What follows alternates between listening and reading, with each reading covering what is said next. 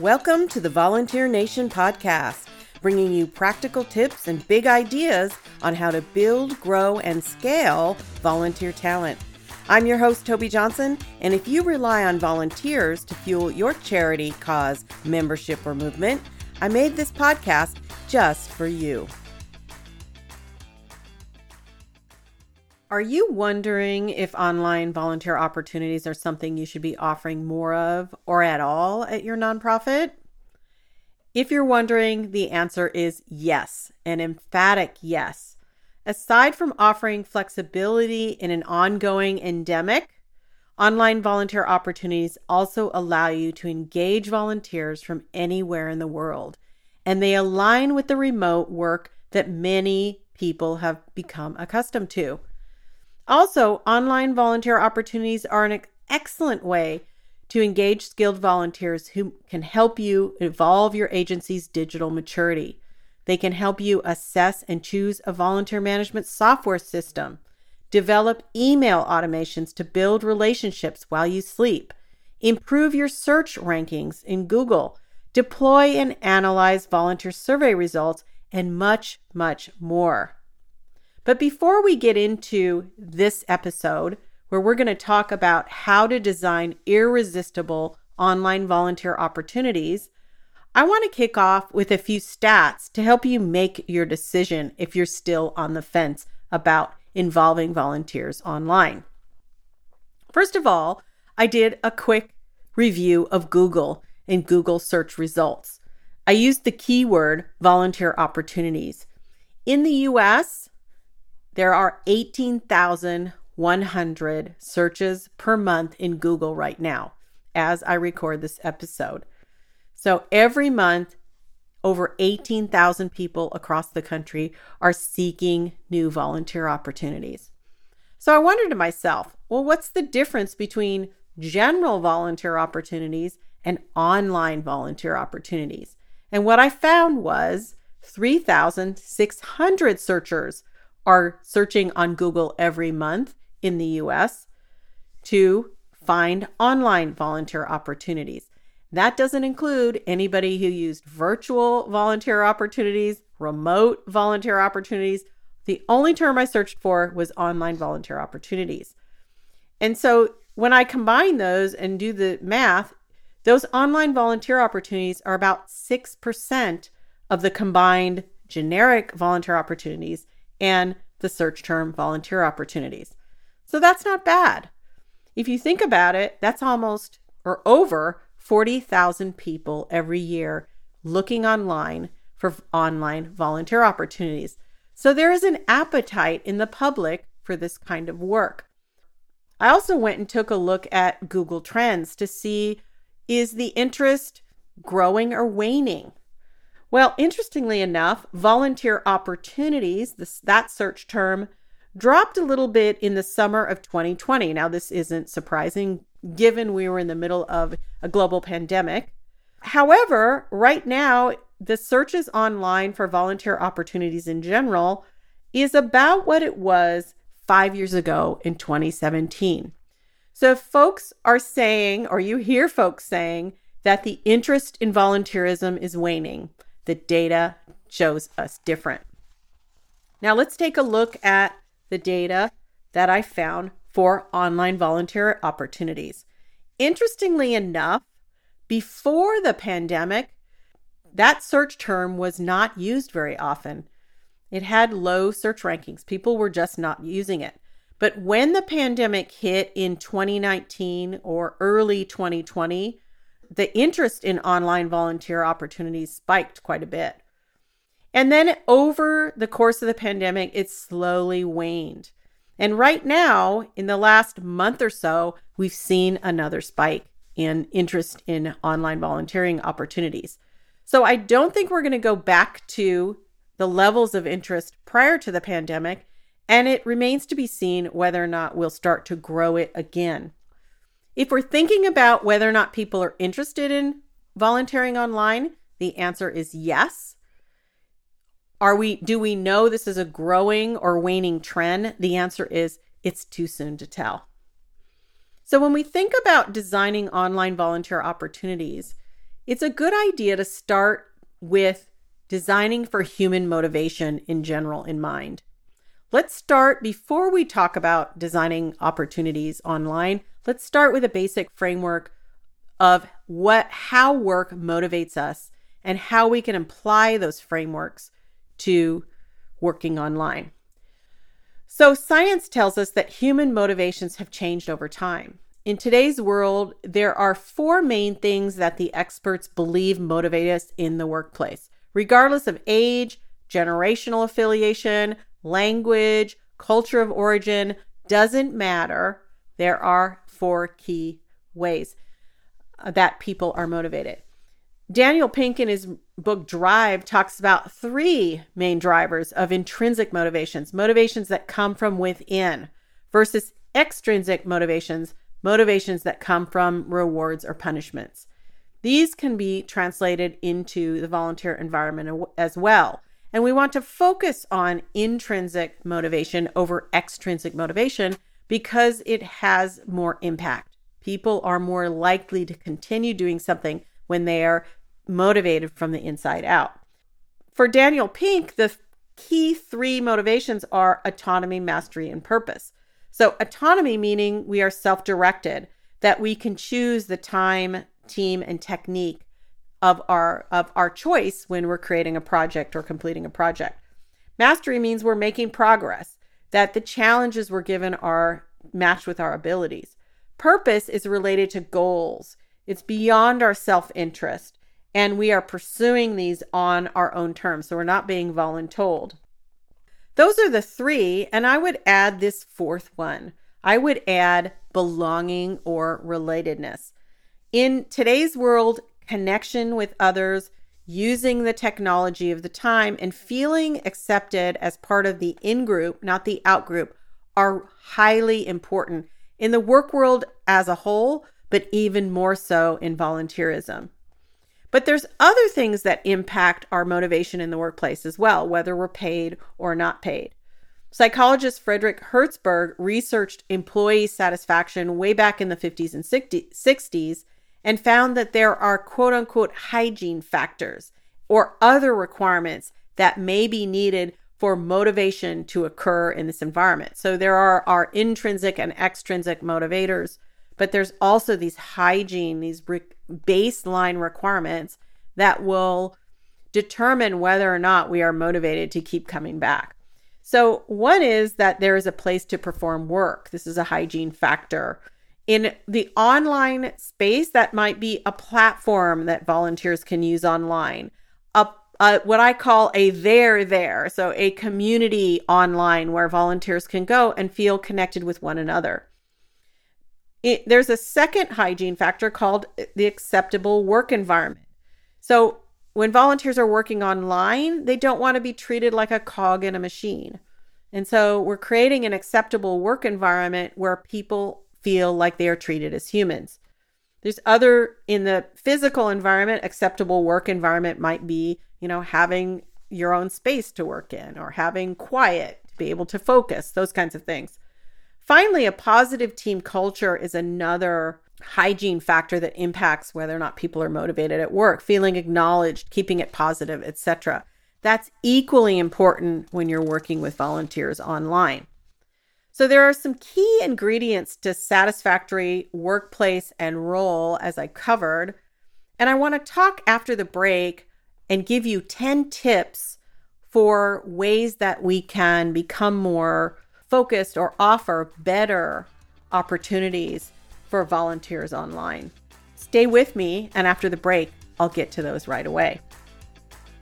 If you've enjoyed this week's episode of Volunteer Nation, we invite you to check out the Volunteer Pro membership community, the most comprehensive resource of its kind for attracting, engaging, and supporting dedicated, high-impact volunteer talent. This is the only implementation program of its kind that helps volunteer-driven organizations build maturity across 5 phases of our proprietary system, the Volunteer Strategy Success Path. Our exclusive training, tools, and templates, aligned with our monthly Jobs to be Done themes, help organizations build out essential program elements in less time and with greater confidence. To learn more, visit volpro.net/join.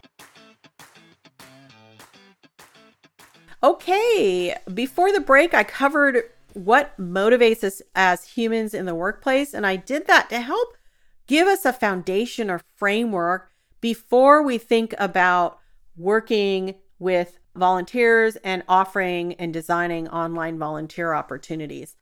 Wanted to make sure we had a good foundation because sometimes we think that working online is completely different than working in person, that the motivations, etc. are different, but actually they're not. It's just different tools we're using and there are different challenges sometimes.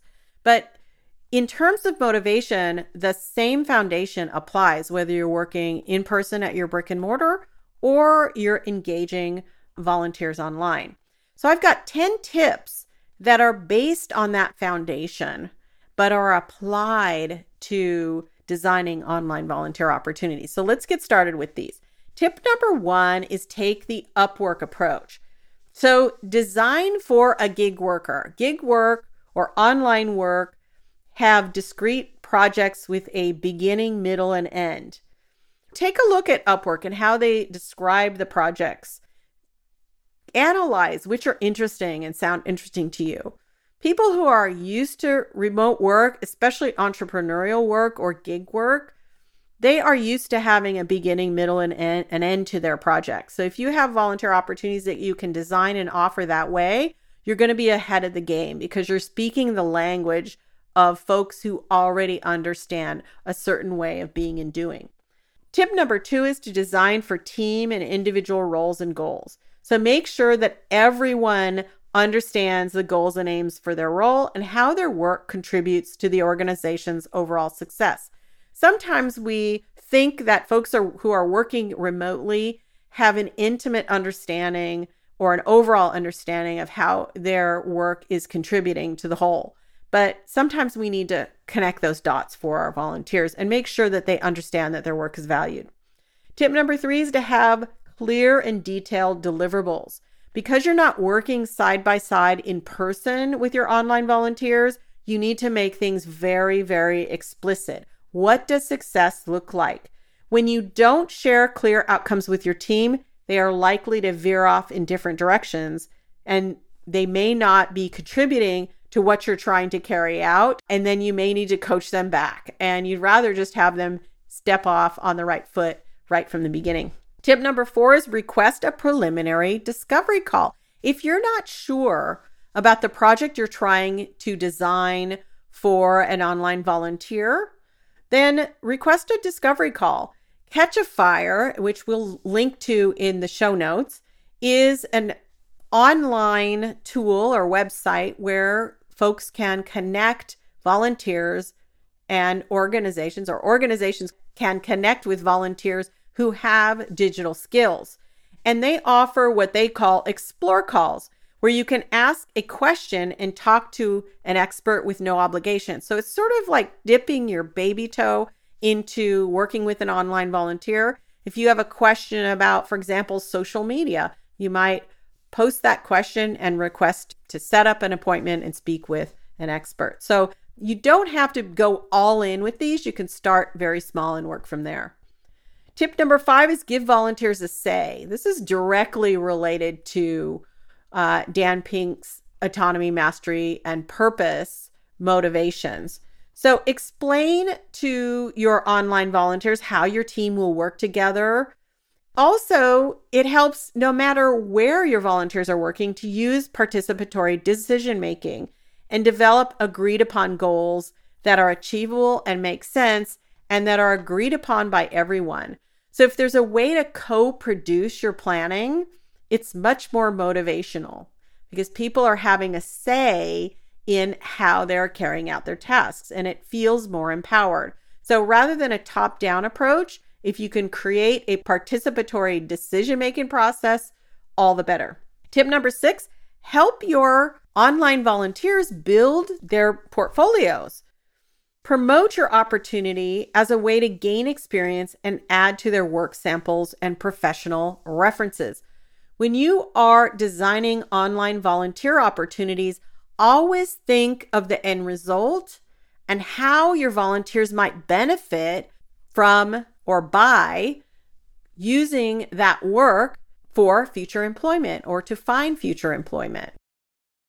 The work you're asking people to do is usually skilled when it's online, and there's no reason why that volunteer shouldn't be able to, if not be able to share that work, at least share that they worked on that work. So think about their portfolio and how you can help them out in that way. Tip number 7, even though you are asking people to share or creating an opportunity where people could share their portfolios, also be clear on minimum qualifications. So if you're working, sometimes people want to build their portfolio because they're a beginner in a field. And that's totally fine. And you can bring people on who are beginners. But you do need to be clear on what your minimum qualifications are. Not everybody that you are bringing on for your online volunteer opportunities needs to be a beginner or should be a beginner. Consider, for example, if you were bringing someone on board to help you design a volunteer survey, deploy it, and then analyze the data. Maybe you already know how to do cross-tabbing or basic descriptive data, but you need someone who can do more in-depth statistical analysis. That's probably not something you want to ask a beginner to do. It can be complicated. Regression analysis, correlation analysis, all of that is more complicated than your basic survey design and analysis. So in that case, you're not looking for a beginner, and you may want to state in your position posting or your description that some minimum qualifications are having a working knowledge of statistical analysis at a higher level. If it's software that you need people to know how to use, be clear about what software platforms you need people to know really well, or maybe they just have some experience with them, or maybe they're going to learn on the job. Whatever way you go, you just want to make sure you're being very clear about that. Tip number 8, really important for people who are working online, promote healthy boundaries and balance. Encourage volunteers to keep a productive work-life balance when it comes to volunteerism. Let them know they are not expected to check email or check your Slack channel when they're off duty. Refrain from sending texts to volunteers unless they agree to receive those texts or in certain conditions, like emergency conditions. So be really clear with your volunteers around boundaries. Lead the way. You don't want your volunteers who are working and contributing their time online to start to feel like their contributions are a grind or are creating extra stress or fatigue in their life. That's not the way you want volunteerism to feel. Tip number 9, let volunteers know they will also have access to social interaction with peer volunteers.